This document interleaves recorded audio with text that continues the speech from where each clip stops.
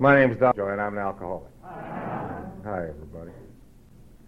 By the grace of a loving God that I came to understand by taking the 12 steps of the program of Alcoholics Anonymous with a lot of help from a good sponsor and a strong home group. I haven't had a drink of alcohol since the 21st day of February 1980, and I'm very grateful for that. Thank you. Having said that rather pre-orchestrated little spiel, I probably ought to sit down and shut up before I break any of Charlie's bleeping rules. I love these church camp conferences. The first thing we have to do, is do like Charlie did and read the rules.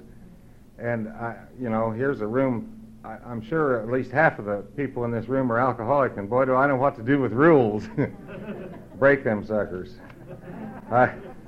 I'm already trying to figure out a way to get to the women's meeting at 10:30 instead of the men's meeting.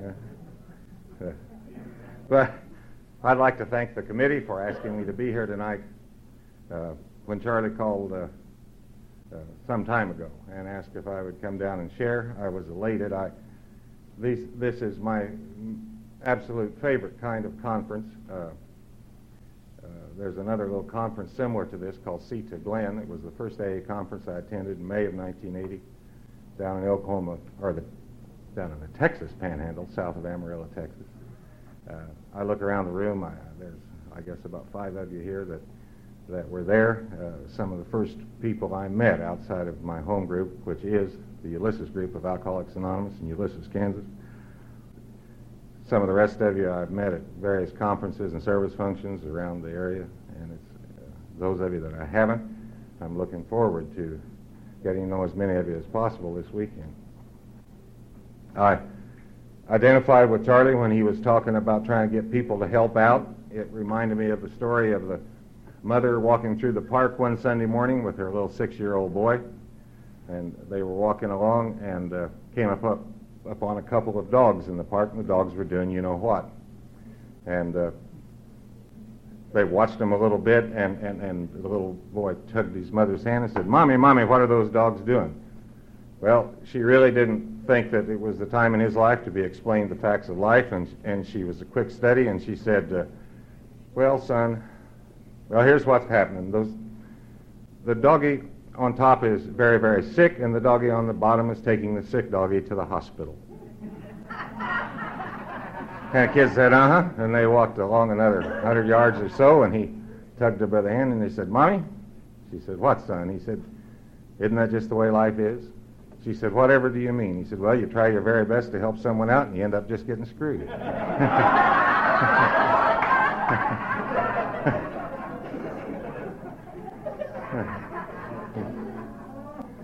But that's certainly not the way I really feel tonight. I'm grateful to be here. Grateful to be first on this agenda of speakers. That way I can get the butterflies out of my system and enjoy the rest of the weekend.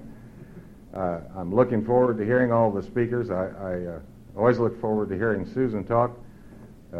After all, I'm responsible for half her story. Nice to meet Ed, and look forward to hearing him tomorrow evening. And Nancy, she assumes the role of our spiritual giant Sunday morning.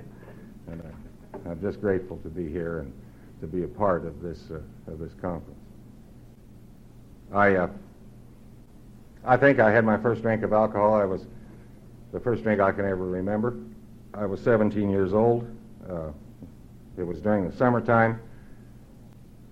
My folks were planning to be gone for the weekend. My dad had a brand new a 54 Ford Coupe, and I had asked him if I could use it that weekend. He said, if you're careful, I think it'll be all right. I called my buddies and asked them to go to the drive-in movie, and we went out and picked them up. We went to the drive-in, and after the drive-in, I don't remember how, but we ended up with a jug of tequila. And I had grown up in a home that knew the pains of alcoholism. My dad's drinking had caused a lot of trouble in our home, and I had made myself a promise at a very young age that I was never going to drink and never going to let drinking cause that kind of trouble in my life. But Somebody took the cork off that jar of tequila and started passing it around, and when it came my turn, without any thought of any of that whatsoever, I tipped it up and took a big swallow, and I can remember it burned like hell, and there's the first rule broken. I burned like all Hades going down, and it hit the bottom of my belly, and it felt kind of strange, and in a little bit some really nifty things started happening in my head. And that's the way it was, and that's absolutely the last thing I remember about that night. I don't remember any more at all about that night. I woke up the next morning, I was in my room at home, and I was in my bed. I was a little surprised to find I still had on the same clothes that I was wearing when I went to pick up my friends. The only thing different, the front of my white T-shirt was multicolored. It proves that the corollary to Newton's law is probably also true. What goes down sometimes does come up, particularly if it's tequila in a 17-year-old belly. I got out of bed, had a busting headache. My mouth tasted terrible. I looked out the window, and there sat Dad's '54 Ford Coupe, and the left rear fender looked like an accordion in the collapsed position. When he came home, I had to cook up some way to get out of that, and I said, gee, I don't know what happened. We went to the drive-in restaurant after the drive-in movie and walked out, and there's somebody crinkled that thing up. And I think the only thing significant that changed in my drinking for the next 24 years was how much of it I did. Because the same thing always happened when I drank alcohol. I never drank except when I got drunk. I never got drunk except when I blacked out. Whenever I drank, I got into trouble, and when I got into trouble, it was always necessary to lie and cover up my way out of it. And that's just the way it went for me. From the time I was 17 to the time I was 41 when I walked in the doors of Alcoholics Anonymous. We used to have a member of the Ulysses group. He said lying wasn't a necessity, it was a virtue. And that's the way it was with me. I got drunk in Denver one time in the early 1970s. And as the big book says, my drinking by that time had found its lower companions. I was in the seedier part of Denver, and I got drunk and ended up in the back seat of my car, passed out in the parking lot in kind of a tough part of town. That's where the cops found me, and after a minor altercation, which they won, they ended up taking me to Arapahoe County Jail. And the next morning, I got up and I managed to get a lawyer, and he posted some bond, and I got out of there. I had flown to Denver in my little airplane for a business trip, and I went out to the airport and got a cup of coffee and got my stuff gathered up and bought a copy of the Denver paper and got in the plane and was flying back to Ulysses. And I thought, well, this will probably be all right. Nobody knows about this are the cops that picked me up and the judge that I appeared before and the lawyer that I called. And there isn't much of any way Susan can find out about this deal, because by that time my drinking was causing a lot of trouble at home. And I thought I can probably just kind of pass this one right by. So I put the plane on autopilot and started reading the newspaper. And when I got back about page 104 or somewhere, I was suddenly overcome with a sense of impending doom, because I was sitting there looking at something called the Weekly Court Transcript of Denver County. And it was a record of all the indictments and convictions and court appearances that had taken place that week in Denver. And I thought, my God, sometime next week, this week's record is going to appear in the Denver paper, and somebody in Ulysses is going to see it and going to take it and give it to her, and there's going to be hell to pay. So when I got home, I went around town and checked all the places that sold the Denver paper. And, Ulysses is a little town, 5,000 people, and 300 miles from Denver. The only place sold the Denver paper is the grocery store next door to my office. So I went over there every day for a week, bought every copy of the Denver Post, took it out behind the office, and burned it and incinerated it. I kind of followed a program of going to any lengths before I heard you read how it works the first time. But I go to any lengths to cover up the trouble that my drinking caused in my life. And that's my drinking history. I'd get drunk, I'd get into trouble, and I'd have to lie my way out of it. And that's the way it went. You know, I grew up in Ulysses. I'm very provincial. I've never been very far from home. Went away to college, met Susan. We got married, had 2 kids, a boy and a girl. And my drinking, at one time I drank every day. And that caused so much trouble that I sometimes say I got one of those ultimatums. It really wasn't an ultimatum. It's some of you guys might identify with this. We're sometimes presented a choice, you know. You can either do this or live under a tree. Live in the only motel in town, you know, which doesn't have running water where I come from. What she said is that I can't live like this anymore, and I want us to go see a marriage counselor, and I'm going to go whether you go or not. And if you don't go, then you have to go somewhere else to live. What she really gave me was a choice. I tended to view it at the time as an ultimatum. So to tell you how good things were going at home at that point in our lives, which I guess would have been in the mid-1970s, we drove to Wichita, which is 220, 30, 40 miles from Ulysses. We drove in separate cars. She went down one day, and I went down another day. And we went to see the psychologist, the marriage counselor. She went in first, and she talked to him for about an hour, and then he came in, and I tell you this story to illustrate a point. And the point is that it was after I got into Alcoholics Anonymous and after I did the 4th and 5th steps that I came to understand that my basic problem, you know, wasn't drinking and the kind of trouble that my drinking caused and the kind of lying and covering up I had to do as a result of that drinking. My basic problem was that I absolutely could not accept the reality of life on life's terms. And to try to tell you what I mean, I walked into the psychologist's office, and we sat there for a minute and got the pleasantries out of the road, and he said, "Does your drinking cause trouble at home?" And I thought, my God, you've just been sitting here talking to her for an hour. What kind of a quiz is this supposed to be? And I said, "You got to be kidding me. Yeah, what'd she tell you?" And he said, "Well, then I have a question for you. Why do you drink?" But I couldn't accept the reality of that question. So I turned it around for him to say to me, "Then why do you drink at home?" And, you know, I had an answer for that. I had an airplane, and I had a reason to be in Denver, a business reason to be in Denver occasionally, so I decided I'll just run away from home to drink. And from then on, I rarely drank at home. You know, if drinking caused trouble at home, then I just won't drink at home. And for the rest of the time that I drank, I would get in my little airplane, fly to Denver on Wednesday. I'd get drunk Wednesday, sometimes stay drunk Thursday, sober up Friday, come home Friday or Saturday, heal up, put in 2 days of work at the office, and fly back to Denver on Wednesday. And if that made me a periodic drunk, then that's whatever one of those is, what I became, because I didn't rarely drink daily from that point until I got to Alcoholics Anonymous.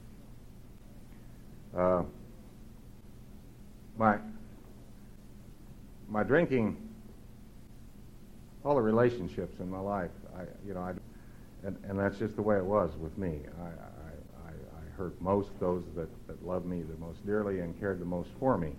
And it wasn't that I wanted to, it's just the way it turned out. I just couldn't accept the reality of life, and the only way that I knew to deal with it was to drink at it, and when I drank at it, a little 3-step cycle took in again. I'm not going to have to lie and cover up my way out of it. To give you an idea how my alcoholic mind works, and I suppose sometimes still does, I've been about as bald-headed since I was in my late 20s or early 30s as I am right now. And I was a bar drinker. I like to go to those places, you know, where the ice cubes were tinkling in the glasses and the smoke was so thick that you had to cut it with a knife, and they had a little disco or a band or something, and the music would get to rolling, and the girls would get beautiful at midnight, but those evenings just didn't turn out the way I wanted them to turn out. And I couldn't figure out why, and I couldn't accept the fact that they probably didn't turn out right because I was a stumbling, stinking drunk. I concluded that the reason they weren't turning out the way I wanted to is because I was prematurely bald-headed. So I knew about finding solutions to problems before I got to Alcoholics Anonymous, and I went to a doctor in Wichita, who I thought, paradoxically, he was also bald-headed, and his business was hair transplants. And I said, how do I get some hair? He said, for $5,000 and a lot of pain, I can give you some cornrows of hair on the top of your head. And I looked at him and I said, how come you don't have them? He said, it doesn't bother me that much being bald-headed. And I said, it kind of bothers me, but I don't like pain. I'll pass. I walked out the door and headed for a bar, and on the way to the bar, I walked by a kind of a men's barber shop that sold wigs. And they had all these little styrofoam heads in the window with hair on them, and they had, lots of hair, you know. And so I thought I'll go in, and I walked out an hour and a half later, and I had a full head of hair and a big pompadour, and I was certain that I looked exactly like Glenn Campbell. And I thought the only thing to do is go to a country and western joint and celebrate. Now, I don't know how much you know about men's rugs, but here's the way they work, or they did then. The object is to make the rug stick on top of the bald head. So you take some double-sided adhesive tape and you cut it into little strips, and you stick one side of it on the wig and you pull the stuff off of it, and so it's sticky on both sides, and you stick the other part on your head. So one side stuck the wig, one side stuck your head. And in theory, and probably for non-alcoholic people, it tends to work pretty well. But what happens to me when I drink Scotch whiskey, I put it in my mouth, it always burned a little going down, and it gets to my belly and it does those wonderful things, and about half an hour later, it all comes out the top of my head and forms sweat. Now, when you mix sweat and adhesive tape together, you got to know it doesn't work. So I go out to the country and western place, and they got the music going, and then when I'm dancing and I'm doing the boogaloo, and I'm drinking scotch and I'm sweating, and the rug twists around sideways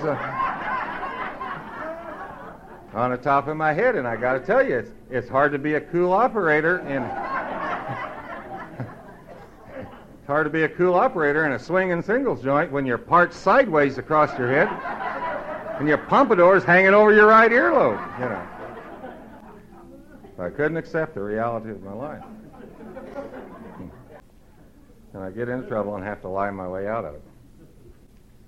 And that's really kind of the story of my last drink. On a scale of 1 to 10, my last drunk is a real bummer. It's just the way it is. I ran out of lies. I was planning my weekly Wednesday trip to Denver to drink and do the things that I did when I went to Denver. And about 10 minutes before I left on the 20th day of February 1980, Susan called and said, Joyce and I are going to go with you to Denver. That was real bad news for a couple of reasons. One is that Susan was the mostest, lastest person in the world. I didn't want to go to Denver with me that day. And Joyce, her friend Joyce, who worked with her, was the second most, lastest person in the world. I didn't want to go to Denver with me. The reasons I didn't want Susan to go, I'm sure, are obvious to you. The reason I didn't want Joyce to go is a little bit different. Joyce and I I always thought, had something in common. We drank a good deal alike. Her husband John worked for me, she worked for Susan. We were social friends. They'd come over to the house, and Joyce and I'd say, we'll go to the kitchen and fix some drinks. And we'd go fix us 3 drinks and drink them real quick, and then fix us all one and take one out to John and Susan. And they'd let their ice cubes melt and stuff like that, and we'd say, we'll get some more drinks. And we'd go to the kitchen, and we'd have 3 quick shooters and fix them a mixed drink and take them back out. And I enjoyed Joyce's company. But that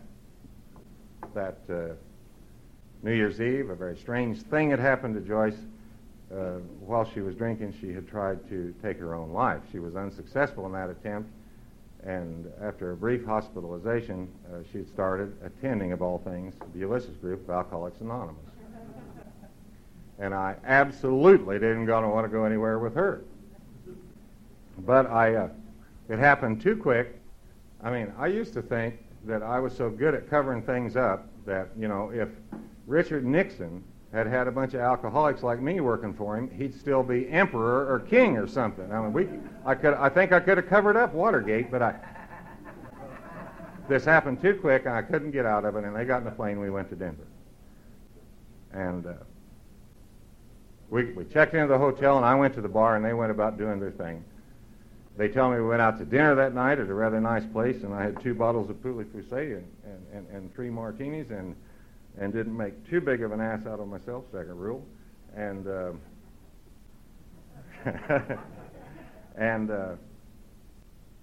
but we got back to the room. And I got up the next morning, and I was going through my little drill that I did when I woke up in Denver, Colorado. And part of this little drill was to go through the stuff that came out of my pockets to see if the credit card was there, the American Express card, because I usually paid for things with my American Express card, and I usually didn't have it when I got up in Denver. Or about a lot of the time I didn't have it. I was on a first-name basis with the American Express lady in Phoenix. I'd call up and say, "This is Don," and she'd say, "You lost it again," and I'd say, "Yeah." And she'd say, "That's okay, we'll send you a new one." After I got sober, I always worried that maybe she thought I had taken offense at her or something because I didn't lose it anymore. But I was going through my stuff, and Susan woke up, and she said, "What are you doing?" And I don't know, I ran out of lies. To me, it was my moment of truth. Not very dramatic, but it's my story, so when I got it. And I said, "Well, I'm looking for my credit card." And she said, "Why? Can't you remember if you left it?" And I said, "No, recollection of whether I left it, I don't remember where we were." And she said, "Don, how long has it been like this?" And I said, "Susan, it's been like this for a long, long time." Again, I guess I just ran out of lies. And as I recall, we did another little drill that happened when I woke up hungover after a drunk and when I was with Susan. We kind of had this thing perfected. She would sit in her nightgown, cross-legged on the bed with a pillow behind her back, propped up against the headboard. And I would sit in a chair with my head hanging down between my legs. And she would tell me all the things that I had done wrong and bad the night before. And I would sit there and say, yeah, and I'm sorry. I'm so sorry. We kind of really perfected that drill over about the last 15 or 20 years of my life. And I remember my sponsor telling me when we got to talking about step 8, he said, "Don," he said, "in your case, I don't want you going home and saying, 'I'm sorry.'" He said, "You are the world's running expert on saying, 'I'm sorry.' And he said, for you, it's going to be necessary to make your amends by stopping by not doing the things that you're doing and starting to do some different things." But we went through that little drill and then got cleaned up and ordered some coffee, and Joyce was staying down the hall, and Susan asked Joyce to come up and have some coffee with us, and I really didn't want to see her. And she walked in very cheerful and bright-eyed and bouncy, and I'm sitting there trying to get the cup of coffee down, spilling some of it on my shirt. My hands are shaking. And she says, "Don, how are you?" And I said, "Now worth a damn." And she said the 5 little magic words about it, and I knew she did. And I looked at her, and I looked at me a little bit, spilling the coffee, trying to get it to my mouth. And I said, "Joyce, would you tell me something about this thing, Alcoholics Anonymous, that I think?" Well, God not only sent me an angel that morning, he sent her on a cloud. It started snowing right there. And for all the rest of that day and that night and the next day and well late in the next afternoon when it quit snowing, Joyce, this was the 21st day of February of 1980. She had been there since the first day of January, or the first week in January. she probably didn't know all the 12 steps by heart, probably could have not told you very many of the traditions. I'm sure had never heard of the 12 concepts. But she had a sponsor and a big book, and she was going to 5 AA meetings a week. And if you're new or fairly new, don't let anybody message, because she carried the message to me in that day and a half. Susan has since said she never got so sick and tired of hearing people talking about drinking and not drinking and how not to drink and all these kind of things in her life. And I did some really rash and stupid things in that day and a half, one of which was I promised her to go to a meeting of Alcoholics Anonymous. Well, by the time it quit snowing the next afternoon, the heat was off. Susan was speaking to me again, and we got in a little plane and flew home, and I thought, this too will surely pass. I knew that line before I got to you. But after supper that night, and it was a cold February evening in Ulysses, Kansas, and the doorbell rang, and I opened the door, and she grabbed me by the arm, no coat on or anything else, and jerked me outside, and I said, where are we going? And she said, we're going to an AA meeting. And we did. And that, I've been going ever since. And that started about a 2-month love affair for me with Alcoholics Anonymous. I liked everything about you. I liked your laughter. I liked your sharing, and you, most of all, I liked the fact that you came up to me and told me I was welcome and that you were glad I was there. And people were not telling me at that time in my life that I was welcome. As a matter of fact, they were throwing me out of places. They weren't telling me they were glad I was there. And I liked it. And that night you sold me a big book of Alcoholics Anonymous. You said that you would have given it to me, except you thought I could afford to pay for it. And you handed me a little pamphlet called Sponsorship. And I started going. They had 5 meetings a week. We did at the Ulysses group then. Now we have 7. And I went to about every meeting, and they kept saying, have you asked anyone to be your sponsor? And I said, no, for a few days. And then I found out, that wasn't cool, and the only way I was going to stop that question. So there was this guy that I knew who'd always kind of been a hero of mine.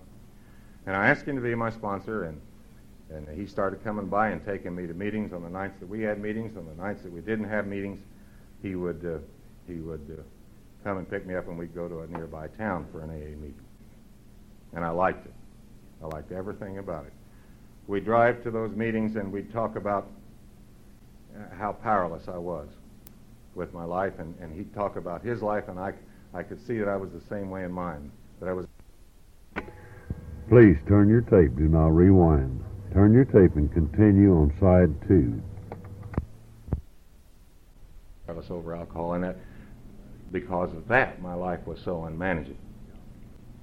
And we'd share about the fact that this crazy kind of thinking that that I've been doing ever since I took my first drink when I was 17 years old.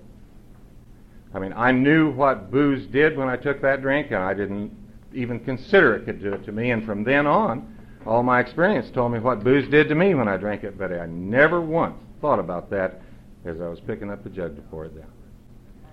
And he explained to me that was the kind of insanity that the second step was talking about.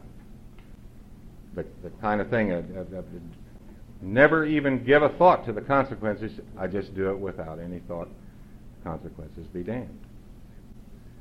And then we kind of got started talking about the third step, and I said I got a lot of trouble right here because I've tried church. At one time I was going to church on a regular basis. Those good people, they did about everything to me you could do. They baptized me, and they chastised me, and they exercised me, and they prayed over me in English and other strange languages, and I'd run right out of there and go to the bar and get drunk and just do the same thing over and over again. And I said, this God thing isn't going to work for me, Louis.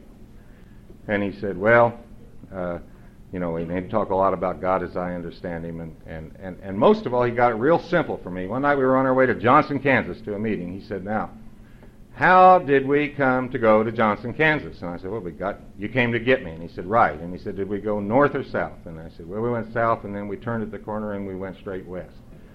And he said, why do we go west? And I said, I don't know. And he said, I do. We made a decision to go west. He said, all I'm asking you to do is to make a decision to go down this road with those of us in Alcoholics Anonymous for a while. And I kind of thought maybe I could do that. And then we went to a meeting a couple of nights later at the Ulysses group. And a guy got up. And they used to do these miraculous things. They were having a third step meeting. And this guy got up and was sharing about step 3, and when it came my turn to share, I said, I just can't see how God can have any effect in my life. And he said, Don, maybe you could accept that God works through people. And I thought that was the most wonderful thing I had ever heard. And we talked about that for the rest of the meeting, and we talked about it after the meeting till 1 o'clock in the morning. Now, my drinking, as I said or tried to explain before, kind of messed up my wife's thinking. And when I was out drinking, she would sleep on my side of the bed, so that, when I got home, I would have to wake her up, and she would roll over, and she could check me out and find out what kind of shape it was in and know what time it was. And I got home that night, and she had not yet started going to Al-Anon. And I shook her awake, and she was on my side of the bed, and she said, what time is it? I said, 1 o'clock. She said, where you been? I said, to an AA meeting. And I said, Susan, I learned the most amazing thing tonight in that meeting of Alcoholics Anonymous. And she said, what? And I said, do you know that God works through people? And she said, oh. She said, Don, how long do you think you're going to keep going to Alcoholics Anonymous? And I said, gosh, Susan, I think maybe the rest of my life. And she said, oh, my God. God works in strange ways. 2 days after that, she attended the first meeting of Al-Anon family groups. Susan grabbed a hold of the program of Al-Anon like a drowning person who's been washed overboard. That's it. She early on made a commitment to the 12 steps of the program of Al-Anon and the Al-Anon fellowship. She's today an Alateen sponsor. She's an active member of Al-Anon, and I'm so very grateful for that. I believe with all my heart when it says in the book that wife or no wife, job or no job, any man can get sober, and all he's got to do is trust God and clean house. But it's this drunk's experience and story that Susan, being in the Al-Anon family group, has enhanced my sobriety. It has made our walk a thing for which I'm truly grateful. And the miracle of my life is that I stand here sober tonight. The greatest manifestation of that miracle, other than the fact that I'm not drunk and I'm not drinking, the greatest manifestation of that miracle is the new relationship that Susan and I have together, and that's come about as a result of the 12 steps of Alcoholics Anonymous, Al-Anon, and the fellowships and the program and sponsorship of each, respectively. My love affair with Alcoholics Anonymous was rapidly approaching an end. My sponsor had been after me for a little while to do the 4th step of this program, and I said, I'm not ready, I don't want to, I'll get around to it. Finally, he showed up in my office, and he had a big chief notebook, cheap yellow paper, 2 big ballpoint pens, and he said, write till you run out of paper, or you run out of ink, and be over at my house Saturday night. He said, I got to go out of town. This was Tuesday. He said, I'll see you Saturday night. And I said, I don't want to do this, Louis. And he said, okay. He said, I'm going to tell you, Don, I don't think you're going to stay sober much longer unless you do this. And he said, I sponsor a lot of people. I'm very busy with my job, and I care about you, and I have a continuous, ongoing interest in your sobriety. But if you don't care to do this, then I want you to find somebody else to work with. Here was a guy that had just spent 2 months, spent a lot of his time the last 2 months with me, and I didn't have any friends. And I thought, oh my gosh, I don't want to lose this friendship of this guy. And I really looked up to him. He, as near as I could tell, practiced all of the principles of Alcoholics Anonymous as best as I could understand them in all his affairs. I thought he was the AA program personified. Matter of fact, I still do. But I didn't want him. I didn't want to lose him. So I said, okay. And I started as best I could writing that 4th step. And for the rest of that week, I wrote the immoral litany of my life. And showed up at his house on Saturday night, and he grabbed me by the hand. We went upstairs. We did a very weird thing. We got down on our knees and said a prayer. Asked God to deliver us from the bondage of ourselves. Let victory over our troubles be a witness to those that he would have us help. Then we sat down, and I handed him my inventory, and he handed it back. He said, "It's yours, you read it." And I didn't want to, because I knew I was going to shock him. And I started reading that litany of every bad thing that I could think of that I'd ever done. And when I was about halfway through, and I was too ashamed to look up, and he said, "Don, stop for a little bit." And I looked up, and there were tears running down his face. And I thought, God, I've done it now. I've shocked him so bad he can't take anymore. And he looked at me with tears running down his face, and he said, "Don't you know, my friend, you're telling me the story of my life." It was some time later that I read in the 12 and 12, where it says that the fifth step is the beginning of the end of loneliness. But I knew it that night, because here was a man that I thought was almost perfection. And he was telling me that he, in his experience, could relate to the things that I had done. And that maybe if he could make this kind of a turnaround in his life, there might be hope for me. So I went ahead and read him that inventory, and when we got through, we went through it, and we quit looking at the places and the events, the circumstances, and started looking at the underlying causes of these things.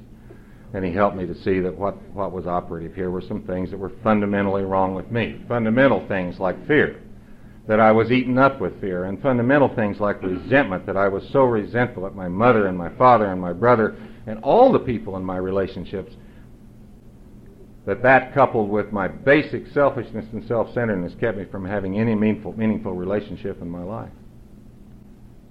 And that forgiveness was a word that wasn't in my vocabulary, and tolerance and patience and understanding were concepts that I couldn't even begin to understand. That I operated strictly on resentment and judgment. And we talked about, was I willing to give up these things, and ended up getting down on our knees again and saying a 7-step prayer and asking God to take these things from me. And I thought, gee, it's been a pretty darn good evening. And then my love affair came to a total stop with Alcoholics Anonymous, because he said, "Now get out a clean piece of paper, and we're going to make a list, and we're going to make it from this inventory, and it's going to be a list of the people that you have harmed." And I'd hung around for almost 2 months now. I knew I was coming. I knew we were going to start talking about making amends. And I said, "Louis, I can't do it. There's no way I can do this." And he said, "Yes, you can." And he shared with me the story of how he had cleaned up his life, and how he had paid back small amounts of money over many years, and how he'd got the slate wiped clean, and how he had made a living kinds of amends to the family, members of his family.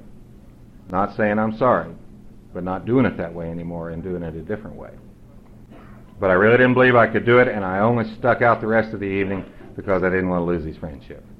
And he had me put down all these names, and started with mine, and then Susan's, and the kids, and my mom and my dad and my brother, and a whole raft of other names, including the state of Kansas, the federal government, because I was in the highway construction business. Like the story about the short construction season. I'd have been great in those days up there. I worked a short season anyway. But I had been engaged for many years, and I'm primarily a governmental contractor. I work for the state highway department and the federal government. And theoretically, our work was obtained on the basis of competitive bidding. But apparently for a long time in that industry, there had been a way to circumvent that process, and it was called bid rigging. And to me, it was an easier, softer way. It was a way to take away the competition, to artificially inflate the price of the work. And when I was first approached, I thought it sounded like a neat idea, and I had done it ever since. And I had very carefully explained this in that inventory to Louis. And when we got to that point, I stopped, and I said, "Now, Louis, you understand this is the way I do business, and this is the way business is done in my industry." "Oh, yeah, Don." He said, "I understand it very well." He and Charlie came from the same school. He said, "There's a one-word name for it, Don." I said, "What is it?" He says, "It's called stealing."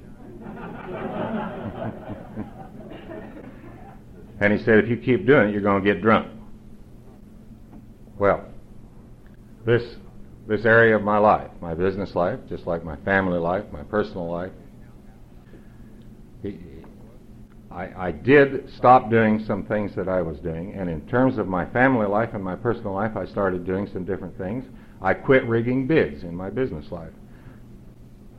But I knew, because my sponsor told me, that that wasn't enough, that there was some way I had to find a way to make amends for this. The problem is you can't rig bids by yourself. By definition, it takes more than one to tango in that game, you know. And so this business about except for injuring them or others came into play. And he said, well, pray about it, and the answer will come. Now, if you're new or fairly new, or if you happen to be at that point in your program dealing with the ninth step, I have news for you. Be careful what you pray about. Because after I started praying about it, 1 month after I was 1 year sober, the Justice Department of the federal government came to help me take my ninth step. They sent a special task force out of the Chicago Division, Antitrust Division, to Kansas City, opened up shop, and I was the second person they indicted. I had done precisely the things that they had said that I had done. I went through an agonizing period of how to deal with this, because I couldn't plead not guilty. I was guilty. I had done exactly what they said I had done, yet I felt that if I pled guilty, I was incriminating those people who had also bid on the same job. With the advice of my sponsor and with the help of he told me to go get a good lawyer, tell him exactly where I was coming from, what I was doing, that I was in AA, try to explain the eighth and ninth step to him, and see if we could figure out a way to deal with it. And my lawyer went to the government and said, he'll plead guilty to what he's done, and you got to figure out the rest. He'll admit to what he did. And so that's what I did, and I wondered what was going to happen. The money part, actually, I took the figure that I had written in my first inventory of what I thought I had cheated the government and the state of Kansas out of, and gave it to my lawyer. My lawyer said, what do you think you owe him? And I said, here's what I inventoried. And he went, I thought, they'd say, well, gee, you're being a nice guy and you've admitted doing wrong. And so he called me back and he said, they agree with you, absolutely. They want that much back. But we worked out a 5-year program to pay it back, and by the grace of God, it's paid back. It's been paid back now for about 4 years. But we also had to appear before a judge. I had to appear before a judge. And I wondered what was going to happen. And we went up before the judge, and a lot of people in Alcoholics Anonymous had written letters to the judge telling them they knew I'd quit rigging bids when I got to that point in my AA program. And it said in the big book we were to be prepared to go to prison if necessary, and I thought, Jesus, that sounds a little severe. But I stood before the judge, and he said, have you got anything to say? And I couldn't think of anything original. I stole a line. I said, well, Your Honor, I know my troubles are of my own making. He said, I agree with you. And he said, it's a serious crime, and he said, it sentence you 6 months in the federal penitentiary.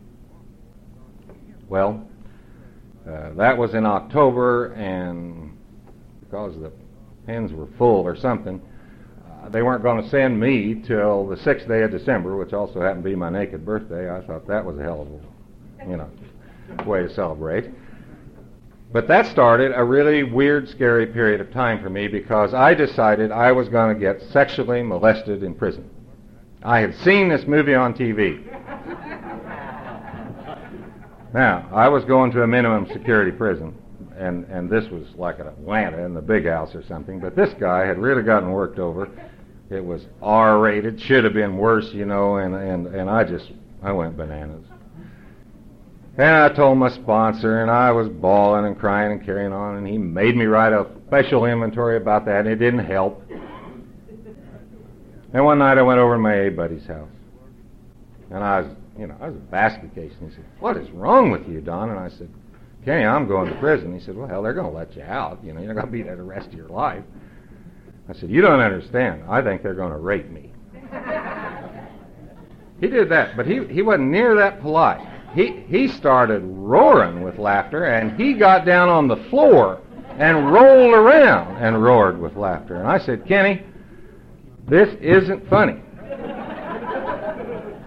I'm scared to death. I've written an inventory. I have prayed about this. I can't get any relief. And he finally, wiped the tears out of his eyes, and he said, Don, your ego has no ends. I said, whatever do you mean? He said, look at you. He said, you're 41, almost 42 years old. You're going to be 42 the day you walk into the joint. You're pot-bellied, bald-headed. He said, baby, you ain't got what they want. And he was right.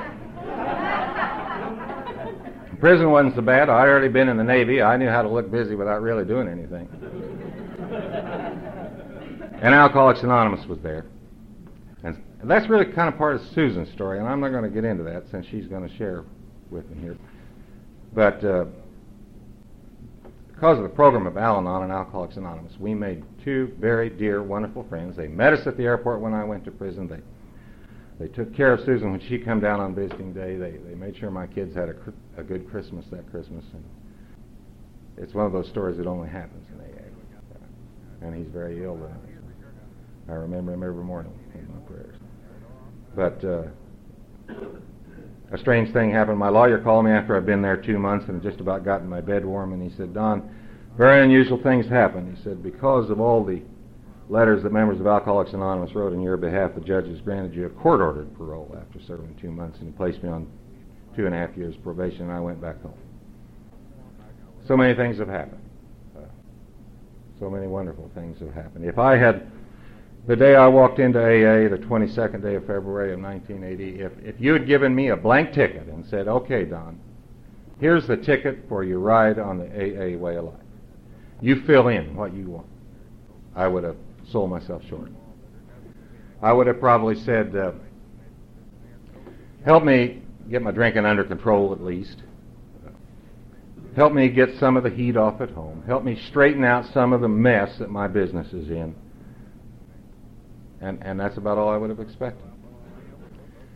But what's happened to this old drunk is just like it says in the book. I got rocketed into another dimension.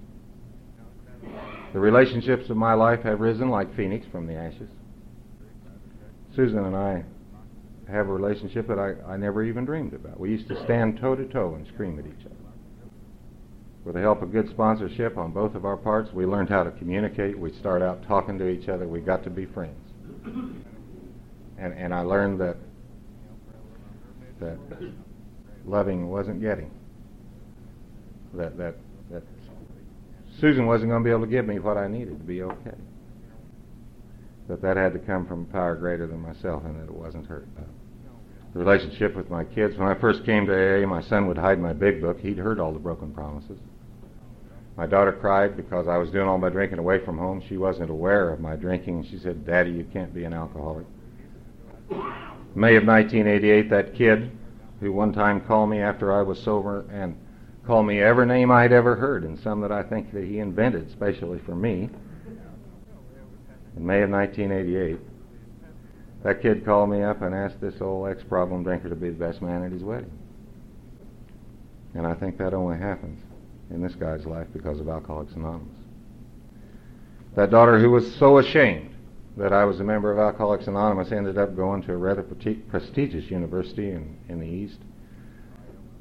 When she was a senior, her faculty advisor was a guy who was a former non-alcoholic trustee of the Board of Trustees of Alcoholics Anonymous, and she wrote an honors thesis on employee assistance programs, primarily how they utilized Alcoholics Anonymous. The mother with whom I was totally estranged, my sponsor made me go over and start talking to her and just seeing if I could be of some help to her. And we became good friends. My dad had died 12 years before I got sober, and it was necessary for me to go through a graveside amends situation and a lot of inventorying and some outside professional help to get that relationship healed. In the time that Susan and I have been in the program, her father died and her mother died quite young, and we were so angry about that because we felt cheated. And her dad died after suffering a long and lengthy illness, and it was a really hard death. And when my dad died, I was so eaten up with resentment and so wrapped up in active alcoholism that it was like I wasn't hardly there.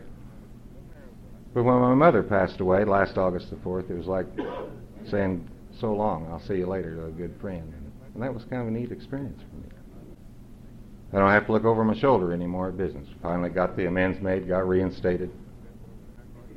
Some years my business is good, some years it's not. But I play with the rules.